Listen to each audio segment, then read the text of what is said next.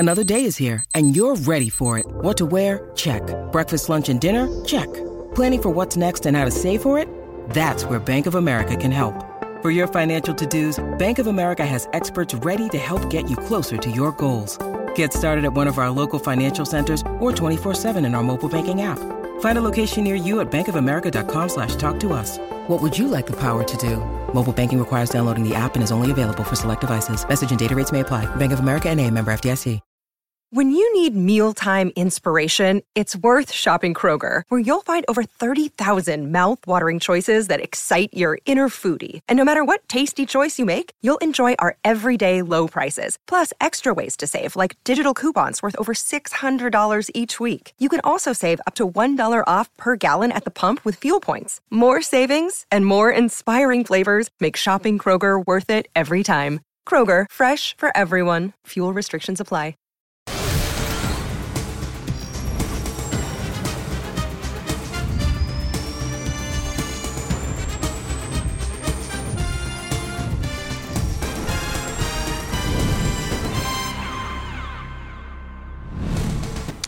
Welcome into the NFL on Fox podcast presented by Verizon. I am your host, Dave Hellman. And if you are a member of the Niner faithful, you were probably feeling like your Sunday night was a little bit too short. Unfortunately, somebody did blow the whistle. The San Francisco 49ers layeth the smackdown. Sunday Night Football, 42-10 over the Dallas Cowboys. Had a wild, wacky Week 6 Sunday, but that's where it all starts. Let's jump into it. If you're new to the show, we call this the Sunday Six, the 6 big storylines that you need to know coming out of the weekend. And we have to start it right there where I just said, a Bay Area beatdown. San Francisco beats the Dallas Cowboys by 32 points, 42-10, and somehow it didn't even feel that close. We're having bad luck with game of the centuries of the weeks here this season. Last week, it was Buffalo, Miami, a lot of hype, a lot of excitement. Buffalo wins that one by 28. Same story here. Cowboys, so much hype on this game, a divisional playoff rematch, and it looked like the varsity versus the JV. So, I mean, to the victors go the spoils. Let's start with the San Francisco 49ers. It's hard to believe, but this was a highly anticipated matchup of NFC elites. The Cowboys coming in at 3-1, the 49ers 4-0. They improved to 5-0. One of just 2 unbeaten teams left in the NFL. Just a 3-point favorite, despite their win in the playoffs the year before, despite their win in the playoffs the year before that, despite all that talent, just seen as a 3.5 point spread in Santa Clara at Levi's Stadium on the West Coast. But really, I hate to say it, but this game, it felt like you knew where it was going from the very beginning. The Niners take the opening kickoff. They march 75 yards in 7 plays. A little bit clunky the rest of the first half. Christian McCaffrey has a fumble. Doesn't look as clean as it could. But even going into the halftime locker room up 21-7, it never felt like this game was going to be in doubt. The Niners do what they always do. Brock Purdy. We got to figure out a more nuanced way to have a conversation about Brock Purdy. 17 of 24, 252 yards and 4 touchdowns.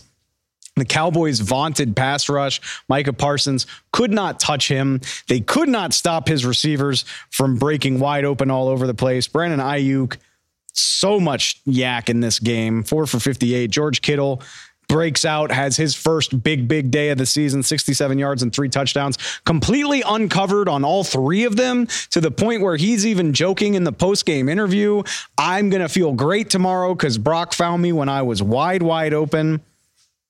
I don't know where Brock Purdy stacks up in the hierarchy of NFL quarterbacks. There's a lot going on there. He's the last pick in the draft. He's undersized. His arm strength isn't anything to get excited about. He's got this amazing supporting cast. But as we've talked about, we know from watching Jimmy Garoppolo and several other quarterbacks do this, that it doesn't always look this good. Despite all of the talent, despite having Kyle Shanahan calling the plays, despite having an all-world defense on the other side of the ball, we've seen other Niner teams look less impressive during good seasons than they do with Brock Purdy. Do with that what you will. I don't really care how good you think he is or where he stacks up to the league's elite. All I know is that since he took over as the starter, he operates the Niner offense at a level that none of his predecessors have been able to do. And that's really all anybody should care about, because this is the team they have this year. They look like they're going to be a very, very tough out. I know I was just talking trash about games of the century, but it's hard not to look and say, oh, when is that Niners-Eagles rematch? It's not for another couple months. Nothing to get too excited about, but they're the last two unbeaten teams left in the league. They're both incredibly talented. Both can beat you a variety of different ways. It's hard not to feel like they are in a class of their own. And we know that now because the Cowboys were very widely seen as one of the few teams that could challenge them. And the Cowboys didn't even look like they were in the Niners area code, which is especially impressive when you consider the Bay Area has like 8 area codes. You don't even need to be right there in Santa Clara. You could be anywhere nearby. No, at times I'm not even sure it looked like the Cowboys made it to the stadium. That's the flip side of this. Let's bring it in. Cowboy fans, this is a safe space. I worked for the Dallas Cowboys for quite a long time. I am very familiar in disappointments like this, and I'm not going to be mean to you, but we have to have a very tough conversation about quite a few things. Again, this is the second loss for the Dallas Cowboys. One of those much more inexplicable and maybe even forgivable because it was so shocking to the Arizona Cardinals, but the Cowboys made no bones about what this was. That's what we were even saying. Oh, maybe they lost to Arizona because they were too busy looking forward to San Francisco. Well, this is the one that was circled in red pen. This is the one that they spent all week saying was a measuring stick game. Of course, nobody wins a Super Bowl in week 5, but the Cowboys were not shy about the fact that this is the team they cannot get past. This is the team they know they're measuring themselves against. And you tell me what part of this Cowboys team showed up. Maybe the kicker, Brandon Aubrey, hitting a 50-yard field goal to start the second half. That's about all I got. It's about as forgettable a performance as I can remember from Dak Prescott. Those who know my work know that I have defended him many times over the course of his career. Nothing doing here tonight. 3 interceptions on the night, a couple of those when the game was well out of reach and you're just throwing to get back into it. But even when this game was close, the Cowboys offense completely lifeless. They punt on their first 2 possessions of this game. Tony Pollard fumbles in their own red zone. They punt again.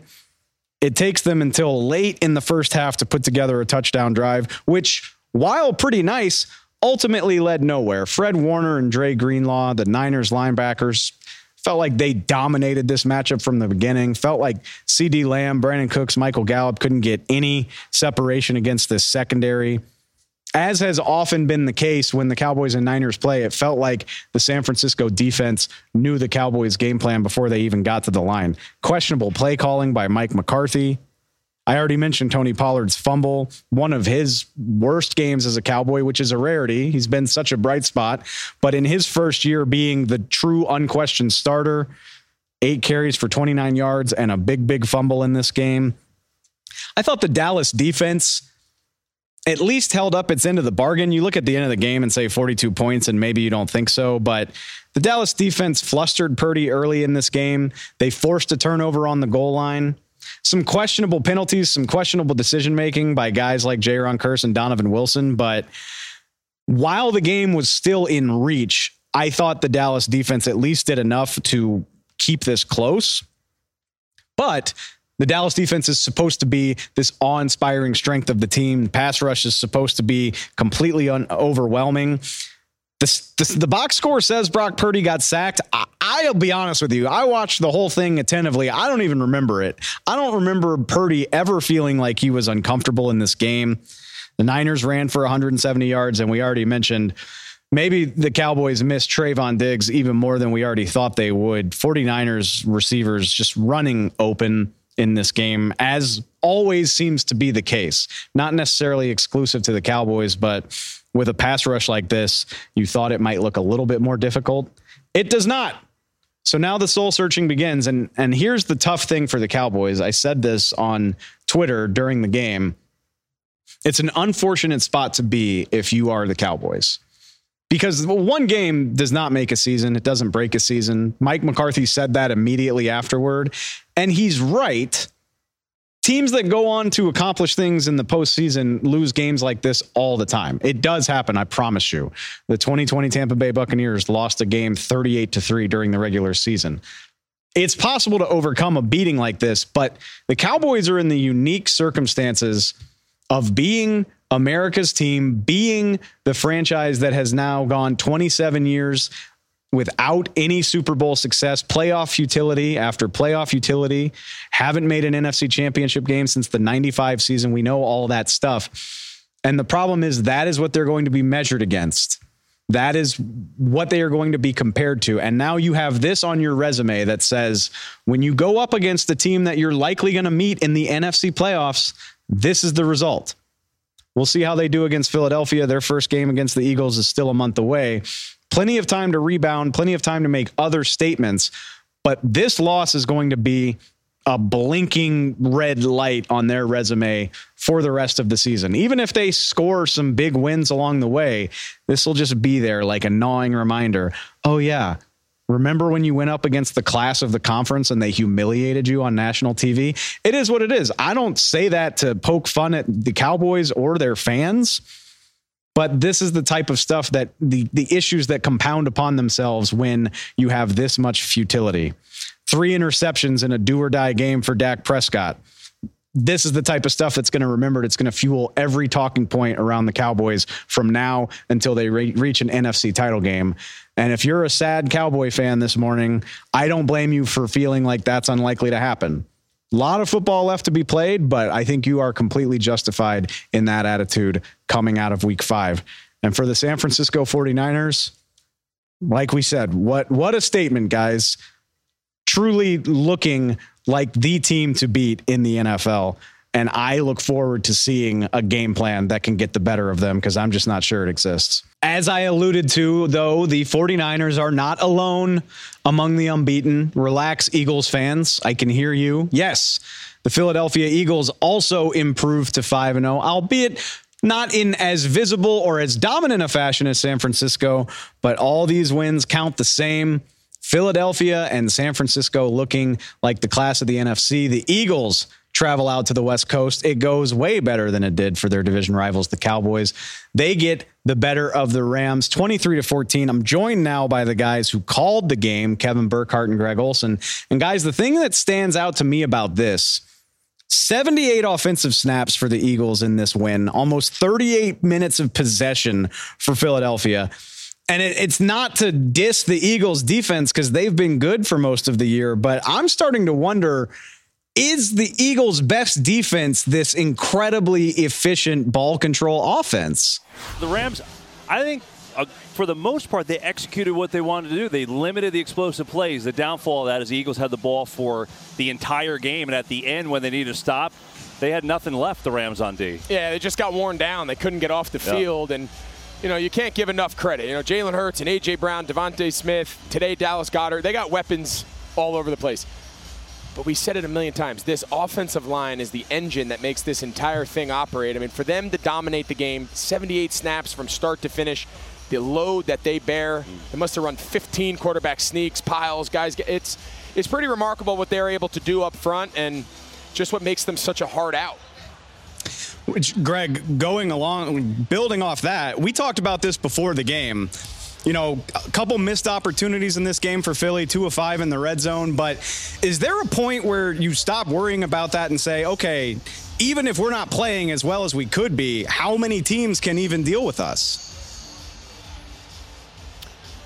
Yeah, I think you always want to get to your best. You know, we mentioned early in the show, you know, Nick Sirianni said, you know, we don't want to be at our best through 4 weeks. He doesn't want to be at his best through 5 weeks. He wants to be at his best come middle to end of December when they're making a run trying to jockey for playoff seeds. But at some point, you to beat a really good team, to beat the San Franciscos of the world, to beat the Kansas Cities, the Buffaloes, the teams that they're going to see down the road, you got to capitalize. You can't get down there and continue to struggle in the red zone. Again, that's something they'll continue to work on, continue to harp on. But today they were flat out dominant, and it showed.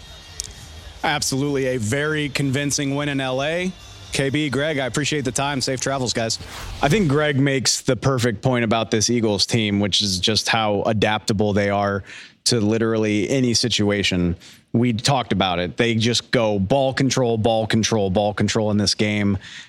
They held the ball for what felt like 75% of regulation. They can run all over you. We've seen them win with 150, 200 rushing yards. DeAndre Swift has often been the story of their wins. They can absolutely chuck it, though, if they have to. This can be, anyway, when they want to be, a very quick strike offense. They move 75 yards in just 4 plays at the end of the first half in this game for a go-ahead touchdown going into halftime, which love the aggressiveness, by the way, Nick Sirianni, to know that you're going to get a touchdown from the 1.5 yard line. Absolutely love it. Jalen Hurts had all the time in the world to throw the ball in this game when he wanted it. Thought the Eagles did, even knowing how good the Eagles offensive line is, did an incredible job of not letting Aaron Donald be part of the narrative of this game. A.J. Brown has another huge day. Dallas Goedert actually gets in on the act. I think the joke is that it's only A.J. Brown and Devontae Smith that ever do anything, but Goedert with some big plays here to remind people that, hey, there's more to this thing. I just think they are so versatile. They can do whatever they want. And yeah, it hasn't always looked pretty. I'm struggling to reconcile it because clearly you would love to see a juggernaut look like it at some point or another. That's why it's so fun when a team like the 49ers crushes their opposition and kind of announces themselves. We haven't quite seen that from the Eagles to this point. They beat the Patriots by 5. They beat the Vikings by 6. They do get a little bit of a lopsided win against Tampa, but even that, they score 25 points. They beat Washington in overtime. And here they just kind of go anaconda mode and slowly just squeeze this game away against the Rams. It hasn't looked jaw-dropping. Consider me somebody who doesn't really care. And I'm not just saying that because they're winning games. It's what they've been doing in these games that they win. Again, who can stop them running the ball? We joke about the brotherly shove, but it's a hell of an ace up your sleeve to know that it's 3rd or 4th and 2 or less. You're going to get the first down. It's funny to joke about, but that is a huge trump card when you're talking about big money moments and winning football games. It's incredibly impressive. Again, the passing game, incredibly explosive. I just don't think there are more than, 3 teams in the NFL that have the personnel to stop the Eagles, as long as the Eagles don't just have a horrific game. If you think back to 2022, the Eagles' only regular season loss when Jalen Hurts was healthy and in the lineup was a night against the Commanders where they turned the ball over 4 times. That's the type of miscues that it takes to get the best of this team. So I'm really not bothered by the lack of a statement win. I have a feeling it'll come. They'll play a game where they have the right matchup on the outside, or they'll play a game where they get the right turnover. To think about the Cowboys, the defensive touchdowns or the special teams plays that can make a 14-point win look a hell of a lot more dominant because you're tacking points on. I think it's going to come. I think the Eagles and 49ers are in a class of their own in the NFC. And then on the other side, of course, you're going to throw the Chiefs in there because they've earned it. But in terms of on-field play, maybe Miami. But the Eagles, by virtue of their record and all the different ways they can beat you, absolutely belong in the top tier. And I don't know if really anybody other than San Francisco belongs in the conversation through what we've seen. I guess we'll throw Miami in there as well. But Miami, regardless of the opposition, Miami has done something the Eagles have not, which is lose. So Eagles, some people are going to hate on you for not making it look as pretty as it could. It could not be me. I think they've earned the benefit of the doubt. Again, 1 loss with their starting quarterback healthy in the last, basically calendar year. Plenty impressive for me. And that's why these 2 NFC juggernauts seem to stand alone. I'm not going to get too hyped about a game that's in December, but man, I can't wait to see the Eagles and 49ers go at each other. Let's take it out to the desert for item number 3 on the Sunday 6. The Cincinnati Bengals keep their season alive. They don't just outlast the Arizona Cardinals. They beat them fairly convincingly, 34-20. I'm joined now by the guys that called the game, Kevin Kugler and Mark Sanchez. And guys, am I crazy, or did that look like the old Joe Burrow, the healthy one that was out there dotting it up against the Arizona Cardinals? Well, Dave, that's the question that every Cincinnati Bengals fan has been hoping for an affirmative answer to. So, Mark Sanchez, I'll ask you, is Joe Burrow's calf healed? Is he back to normal? I'd say he's probably right around 90%, maybe 95%, because you saw him be able to be his old self and calm, cool Joe in the pocket, but elusive in the pocket, extend plays. He scrambled for a first down, which we haven't seen for the majority of this young season. So Joe Burrow, to me, looks like if he's going to operate at 90, 95%, we'll take that. This team looks like it's back on track. Now, having Jamar Chase put together a day like he did with 15 catches, a franchise record, 3 touchdowns in those 15 catches, that's going to help any quarterback look good. Well, number 1 in your programs, number 1 in your hearts, and they should have been number 1 on this Arizona's defense for an all-points bulletin, right? Like, don't let that guy beat you, but he found a way, and part of that was the creativity in their offensive scheme. Whatever it took to get him the football, they sure did, but speed kills. Arizona battles as they have all season long, but they fall short in this one.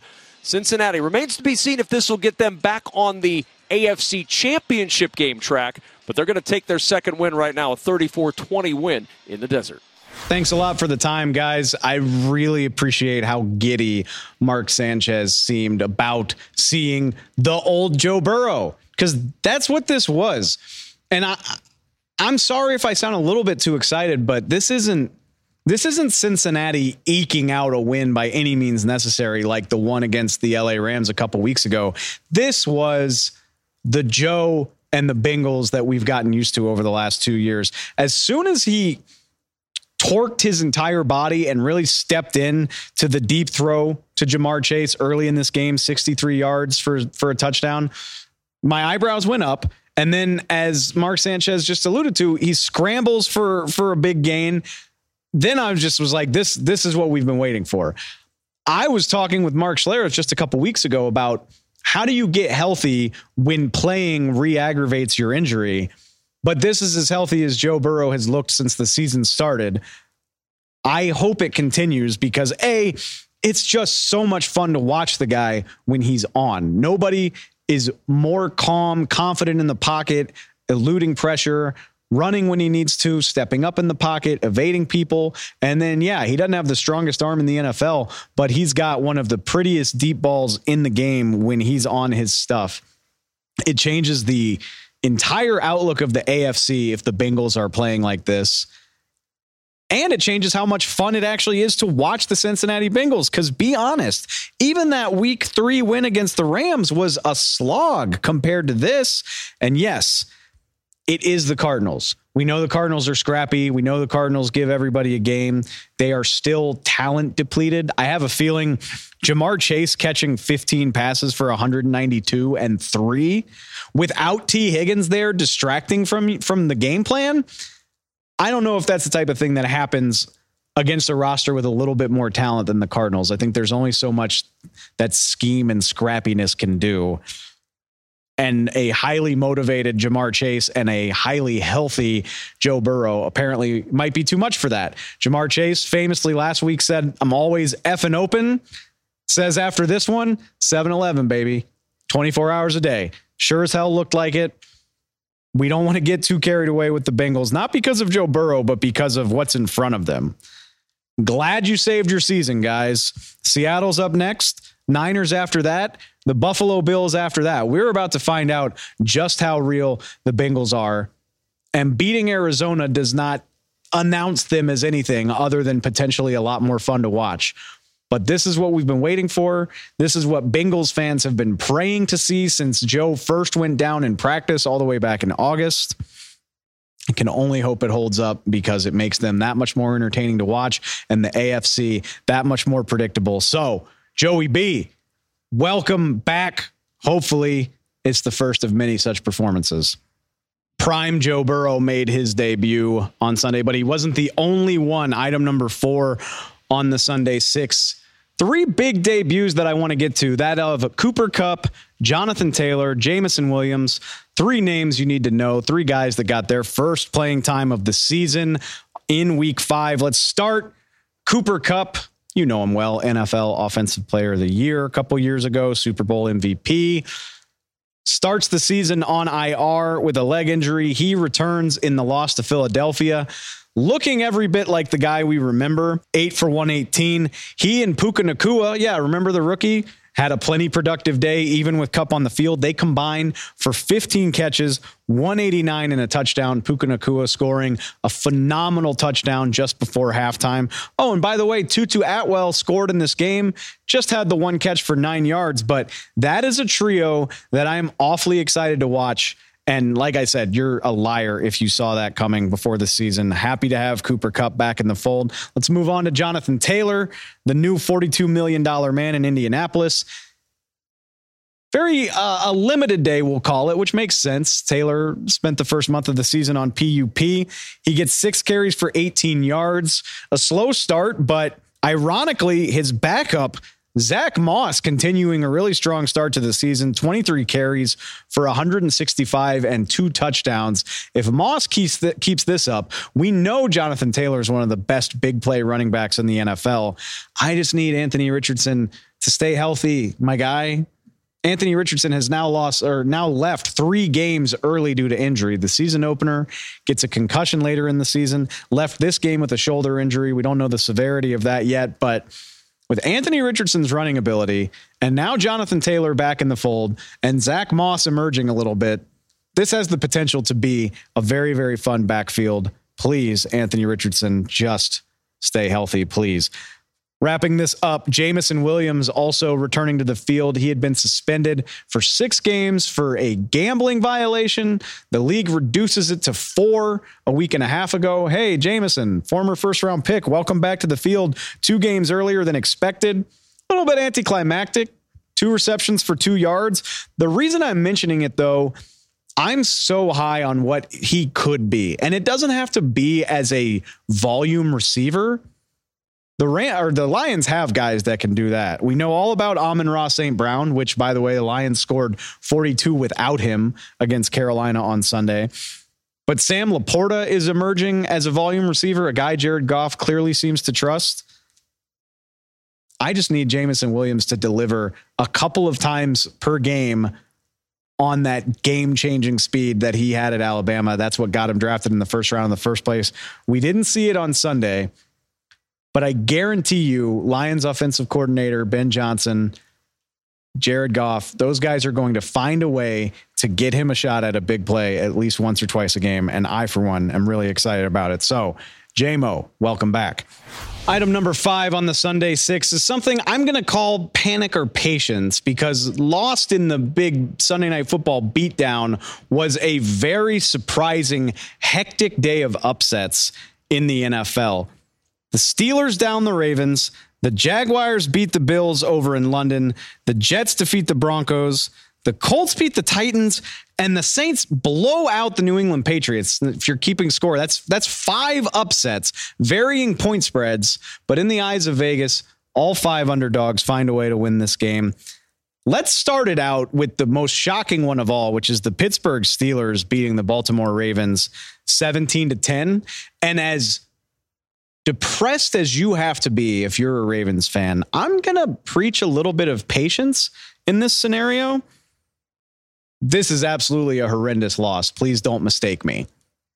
The Ravens had control of this game throughout the afternoon. They basically controlled it for 50 of 60 minutes, and they let it slip away. The Steelers outscore them 14-0 in the fourth quarter, which ironically, that's not even 2 touchdowns. The Steelers got 2 field goals, a safety, and a touchdown. George Pickens breaking it open with a 41-yard touchdown late.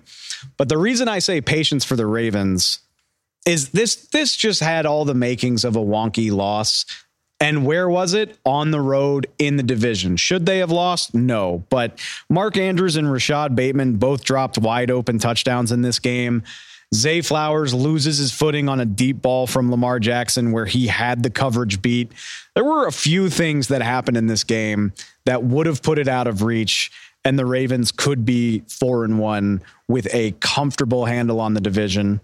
Instead, Mike Tomlin goes into his bye week on top of the AFC North, just like everybody predicted. But I'm not worried about the Ravens. Mark Andrews quoted after the game saying, we need to wake up. And I would agree with that. The point totals for the Ravens haven't reflected the talent level, even with the injuries. But if I'm Baltimore, I look at it and say, we've been in control of the games we lost, at least at some point. And they're 2-1 in the AFC North, which, as I mentioned before the weekend, they got all the division road games out of the way. Next time they play Cleveland, Cincinnati, and at the end of the season, Pittsburgh, it will all be in the comfortable confines of their home stadium. It feels really gross, but I'm not worried about the Baltimore Ravens in the big picture. I think they'll find a way to bounce back. Hopping over to London, where the Jags upset the Bills 25-20. I'm a little bit panicked about the Buffalo Bills, and I'm going to tell you why. It has nothing to do with Josh Allen. It has nothing to do with the offense. Those guys are all perfectly fine. They're going to be able to keep pace with anybody they play. Took the Bills a minute to wake up, which, hey, Sean McDermott, if you're going to London to play a team that's been in London for a week, I would leave earlier. I would give my team a full week or at least close to it to acclimate to the time change. Even being an East Coast team, flying 5 hours overseas to a new country is a bit of an adjustment. I think you should probably give your team more than 2 or so days to get used to it, considering the Jags had been there since the week before. But what's got me panicked about the Bills is that they lose Matt Milano in this game. Unfortunately, the all-pro linebacker seems to have a fractured leg, and he could also have a ligament tear. Too soon to say for sure, but it sounds like he's done for the year. That's back-to-back weeks that the Bills have lost a Pro Bowl, all-pro caliber player on their defense. Tre'Davious White goes down with an Achilles last week. Now it's Matt Milano. I know they get Von Miller back eventually, soon. He was in uniform for this game, though he didn't play. But I worry about this veteran roster. We know Micah Hyde and Jordan Poyer have had issues with injuries. Josh Allen even had an issue with his elbow last year. I worry that the injuries start to become too much. And it's not to say that we should write the Bills off or say that they're a different team, but this stuff starts to acclimate. We see it all the time. It's a long season, and to lose players of this caliber for the season so early, it makes me nervous. It makes me nervous. On the flip side, Jacksonville Jaguars potentially starting to look like the offense I thought they could be. We'll get back to them later. For the time being, I'm just a little worried about the personnel that the Bills are losing so early in the season. Let's take it up to the Mile High City where, yes, the Denver Broncos should be panicking. They fall 31-21 to the New York Jets. A fumble 6 at the very end of the game maybe makes it look worse than it was, but giving up 230 rushing yards and losing to the New York Jets at home looks pretty bad no matter what the final tally was. It's not that the Broncos had high expectations coming into this season, but even with tempered expectations, they should absolutely be panicking. No organization in the NFL has taken bigger swings than the Broncos the last 2 seasons. We know the mega trade for Russell Wilson. We know what they paid him. We know about bringing in Sean Payton, the expectations that brings, the pressure on him to get something out of Russell Wilson. And to be fair to Sean Payton, Russell Wilson has been so much better this year than he was last year. But Denver's still 1-4, and their one win is against the Chicago Bears, who were the poster child for dysfunction through the first month of the season. The Broncos, by any measure you want to use, the worst defense in the NFL through the first 5 weeks. 234 rushing yards allowed in this game. And maybe Zach Wilson wasn't amazing, but for the second straight week, he looked viable. And this time he gets the win. If all of this wasn't bad enough, if the football aspect of it wasn't bad enough, there's obviously the narrative part of it, which is that Sean Payton called Nathaniel Hackett's coaching job in Denver last year the worst one in history. He said, we're going to do the opposite of everything that happened last year. Well, Nathaniel Hackett came in to your building and beat you with Zach Wilson, the Jets offensive coordinator, named a captain for this game by the Jets, gets a game ball after this game. Nathaniel Hackett has won more games in Denver Stadium this year than Sean Payton has. That should tell you all you need to know. That's why the Denver Broncos should be panicking. Not so much that the expectations were high, but nobody saw a performance this poor through the first 5 weeks of the season. You supposedly have the quarterback. You have one of the most accomplished head coaches in the NFL.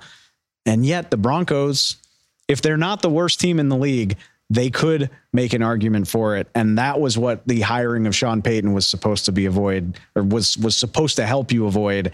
We just haven't seen anything close to resembling that.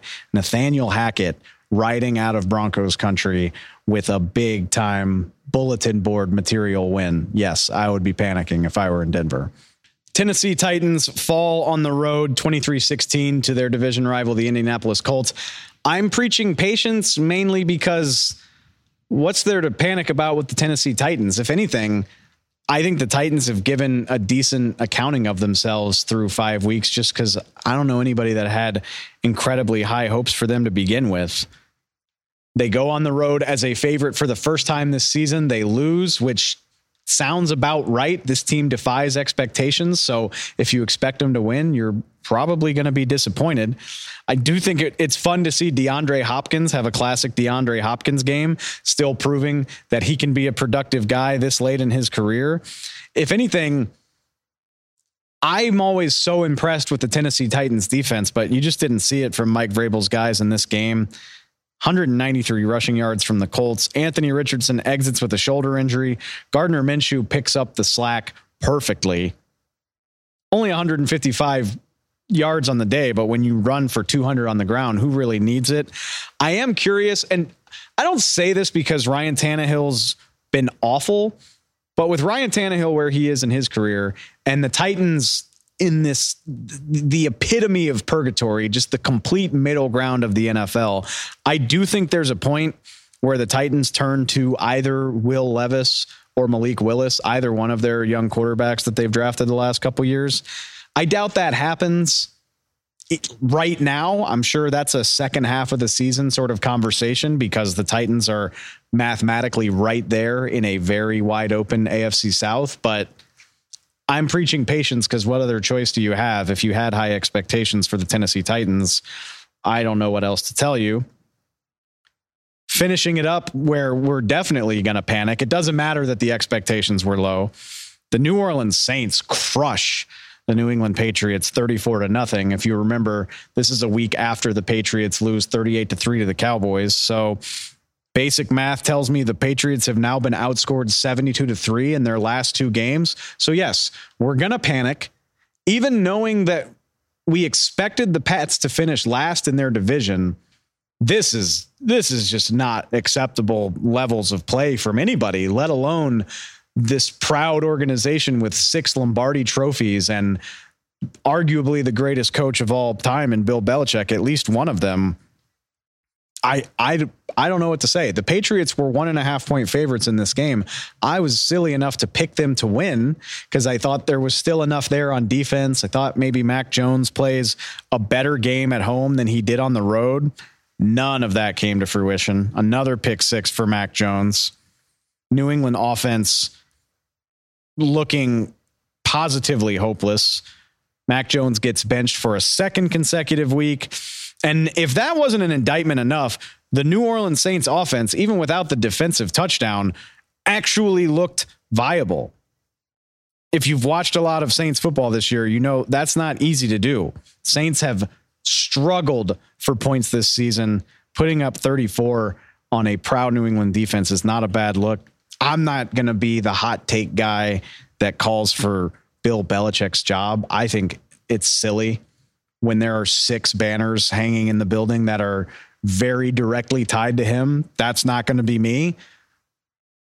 But yes, this is panic-worthy stuff when you're getting outscored by 30 in consecutive weeks. Last week was the worst regular season loss of Bill Belichick's career. This week is the second worst. Largest shutout loss, largest home loss. You're setting all sorts of records in the bad kind of way. If this keeps up, even Bill Belichick's job security or his future becomes a point of conversation. People have been trying to have that conversation since last year, and now New England is 1-4 for the first time since before Tom Brady got the starting job.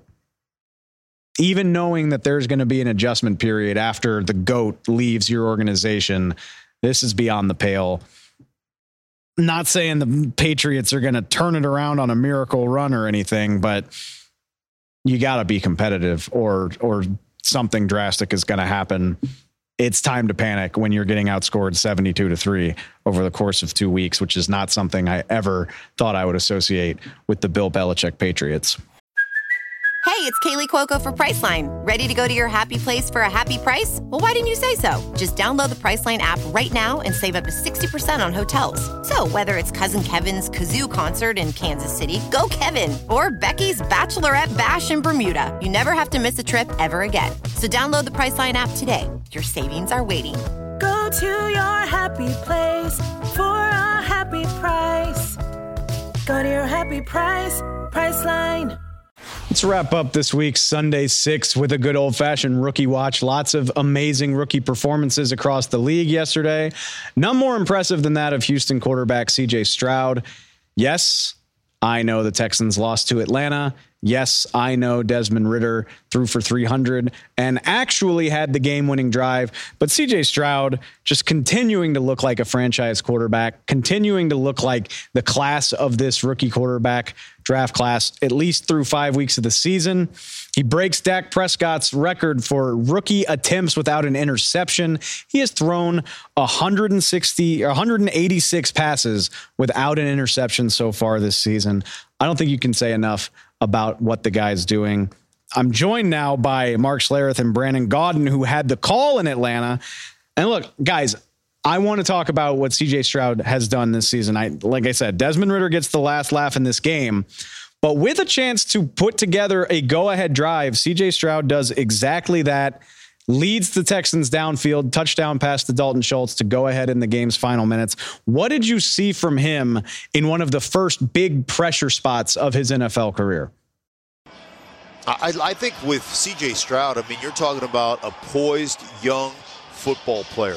And you talk about being on time, anticipating throws, throwing the ball accurately, never making the same mistake twice. And then you see that last drive, put it together, they're running the football, you get the opportunity to run a little double move on the breaking route and go, and throws it perfectly for the touchdown to Schultz. I mean, that's the kind of competitiveness, that's the kind of poise you want from any quarterback.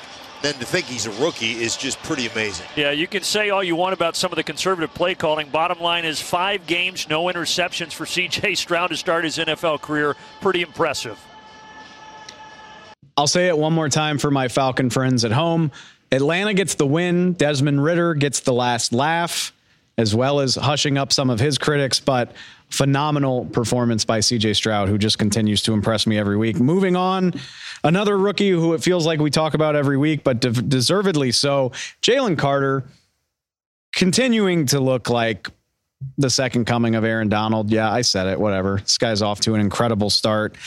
Defensive Rookie of the Year.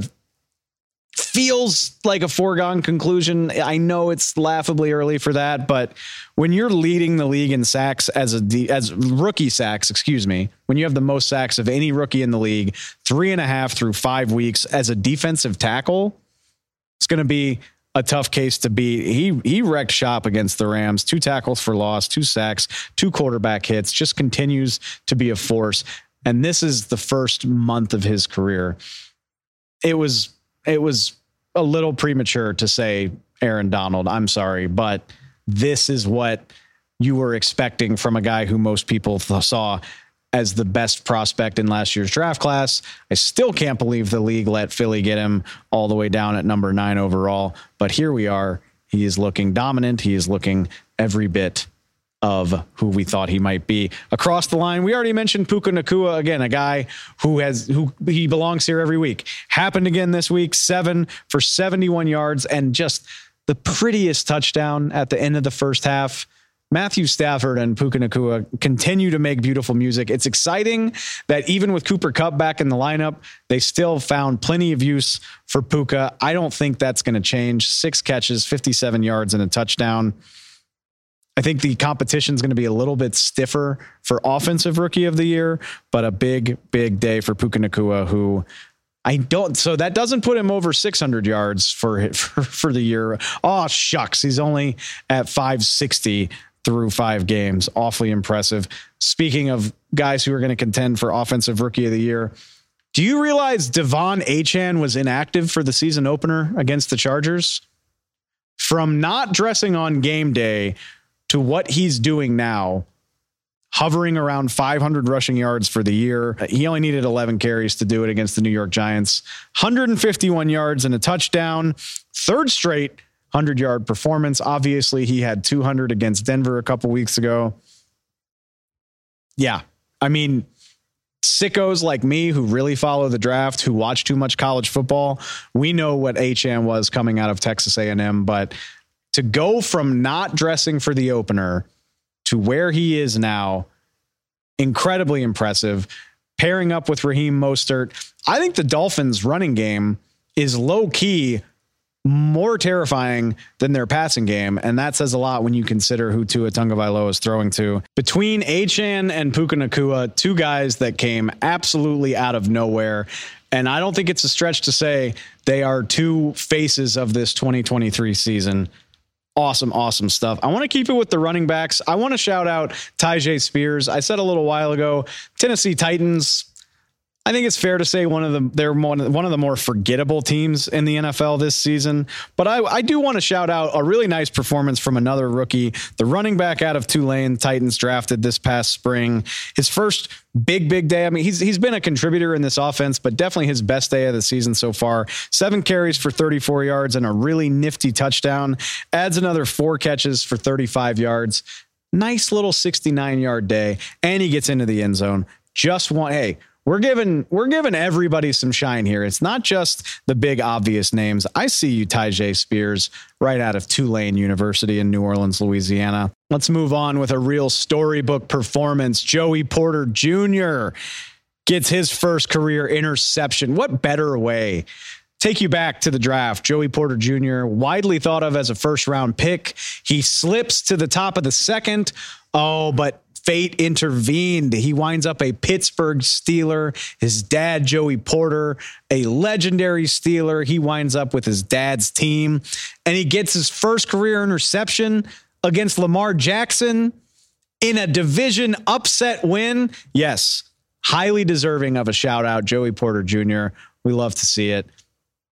Took a couple weeks to get your name on the board, but hey, doing it in style, picking off the MVP Lamar Jackson, a frustrating day for the Ravens, a really exciting day for Joey and his family and the Steelers.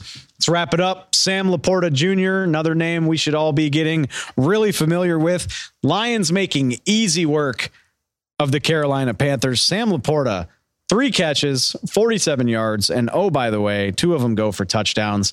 They both happen in the first half, which just kind of turns this into a laugher.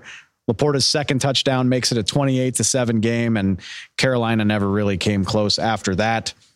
I've been on the record saying this. You don't see rookie tight ends drafted outside the top 10 or 15 make this kind of impact. You know, maybe your Kyle Pitts had 1,100 yards as a rookie. He's a top 5 pick. Thinking back, TJ Hawkinson, also with the Lions, another guy who got off to a great start, another big pick. Sam Laporta drafted in the 2nd round. The differences between college and pro are so stark. You just don't see guys hit the ground running like this. And damn if Sam Laporta is not one of the most trusted options in that Lions offense. As I said, making differences week after week, a guy that Jared Goff looks to on 3rd down, a guy that Jared Goff looks to in the red zone. For him to be doing it as a 2nd round pick this quickly and this seamlessly, I know Iowa's tight end as still a whole nother level of impressive. Sam Laporta Jr., definitely one of the coolest stories of the season so far. Definitely worth a mention. That wraps this thing up for a busy week 5 Sunday. Keep it right here. We've got some bonus coverage. As always, we've got another edition of Ask Glazer with Jay Glazer. I brought some special attire for that one as requested. Stick here for that. Until then, we will be back tomorrow. We've got Raiders, Packers, Monday Night Football. We will be here to recap all of that. We will get you the latest from around the NFL. As always, find us on Spotify, find us on Apple Podcasts, wherever you get your podcasts from.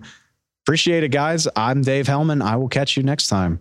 Welcome into another edition of Ask Glazer with Fox Sports NFL insider Jay Glazer. A formal here's the deal. Here's the deal. Last week, I'm glad that we have this relationship now that we consider each other's feelings. Because last week I said, man, you got to dress a little bit better I'm coming in hot. You got to dress a little bit better. But then you show up like this. I've got my Sunday best on. But now you're outdoing me. I know, right? Like this is a tux. I can't beat that. So we got to get in the middle. Should we get tails next week? Okay. You got to get him. You got to get like from Dumb and Dumber. Dumb and Dumber with the top hats and the canes. You got to get the Lloyd Christmas just continually. Yes.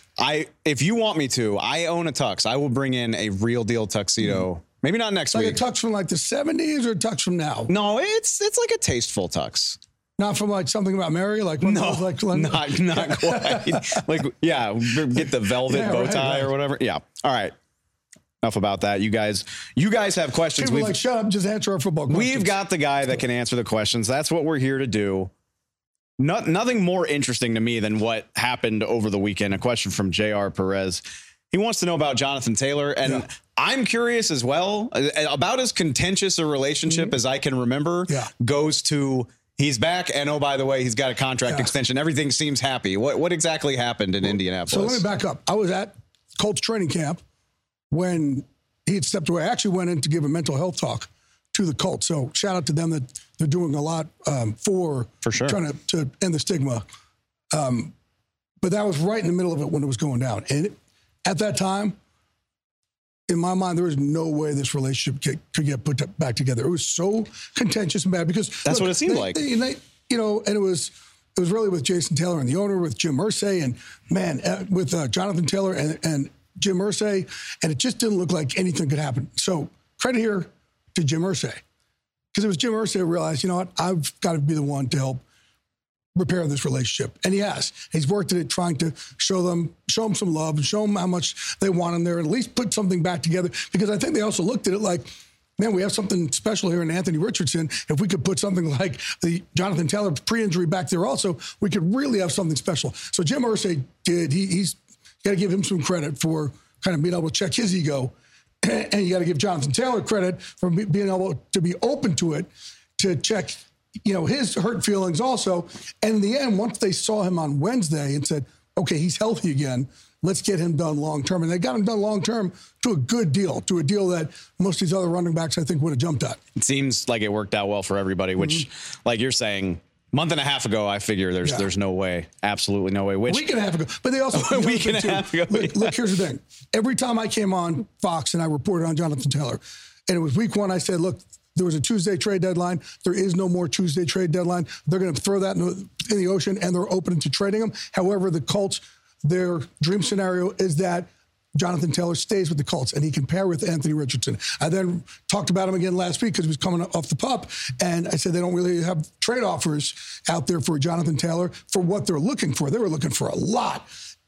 But once again, their perfect scenario was that this would be repaired and Jonathan Taylor would have remained a Colt with Anthony Richardson. So they got what they wanted there. I think it's a best case scenario for everybody. That kind of plays into this question from @GhostVader50, solid. Trade deadline's still a little ways away. That's a while. It's on Halloween, but this also seems like the time in the season where teams are maybe having to face facts about where they are in regard to maybe wanting to deal pieces. So this person is specifically asking about the Vikings trading Kirk Cousins, but in light of maybe if that's too far-fetched, are there any names that are up on your radar as far as teams that might be willing to part with assets and things like that? Here's what really happens. Really, it comes down to like the week or two before the trade deadline. You start looking at teams saying, okay, this team, they're packing it in. They're going to start looking for the future. Usually with players who are in the last year of their contract. Right. Where a team's saying, okay, we're not in it, so let's get something for this guy because he's going to leave anyway. And that's where you've seen, the Von Millers and people like that trade at the trade deadline. And it's been a lot of, who else? The Rams trade for it last couple of years ago. Odell was. Odell was I don't know, but he free? I think he was free, right? Oh. No. They did trade for him. It was a trade. Right. Yeah, okay. For the Browns, that's right. I've been hitting the head a lot, so I can. But usually it's with, you see these pass rushers with like Chubb from Denver, right? Denver to Miami, You see a guy that you're like, okay, we're not going to be able to re-sign him, but it usually happens really late, not right now. And then you also start looking, like, look, I'll tell you this. Like Sean Payton called me this morning and said, look, there's stuff out there that, we're looking to start trading guys off. We're not. We traded one guy. It was just one guy we were looking to trade. We're not looking to trade all these guys on offense. We're not fielding calls for all these guys on offense. Now, let's see what happens as, this continues. And if the Broncos don't play well, do they change their mind? But it takes a couple more weeks for teams to decide that. It is a great tidbit. Keep an eye on guys who are in the last year of their contract. Mm-hmm. Third question from Mary. Jalen Ramsey, too. I was another guy with the Rams. Yeah. That's right. Mary Davis says, how's Aaron Rodgers? Sure as heck looks like he's doing really well based on the Instagram post. I mean, guy's already doing rehab stuff. I mean, he couldn't have had surgery more than 2-3 weeks ago. It looks pretty encouraging. Well, it looks encouraging what he's doing right now, but I can't tell you when he's going to run. I can't tell you when he's going to cut. I can't tell you when he's going to be able to plan. You can't just have an Aaron Rodgers go out there and say, okay, I can run a 40 or I can run a straight line. It's going to be a lot more, right? You have to have an Aaron Rodgers out there who's just going to be able to. What makes Aaron so great, one of the things that makes him so great, is his ability to extend the play. And, things break down. And it's like the first play goes away and it becomes the second play. And, defenses, it drives him crazy. So he's not just a drop back passer who's going to sit there. And I know everybody and Aaron wants to say, okay, he'll be back this season. He's working to be back this season. But there's still a lot of variables to see whether or not that can happen. You're still a little bit away.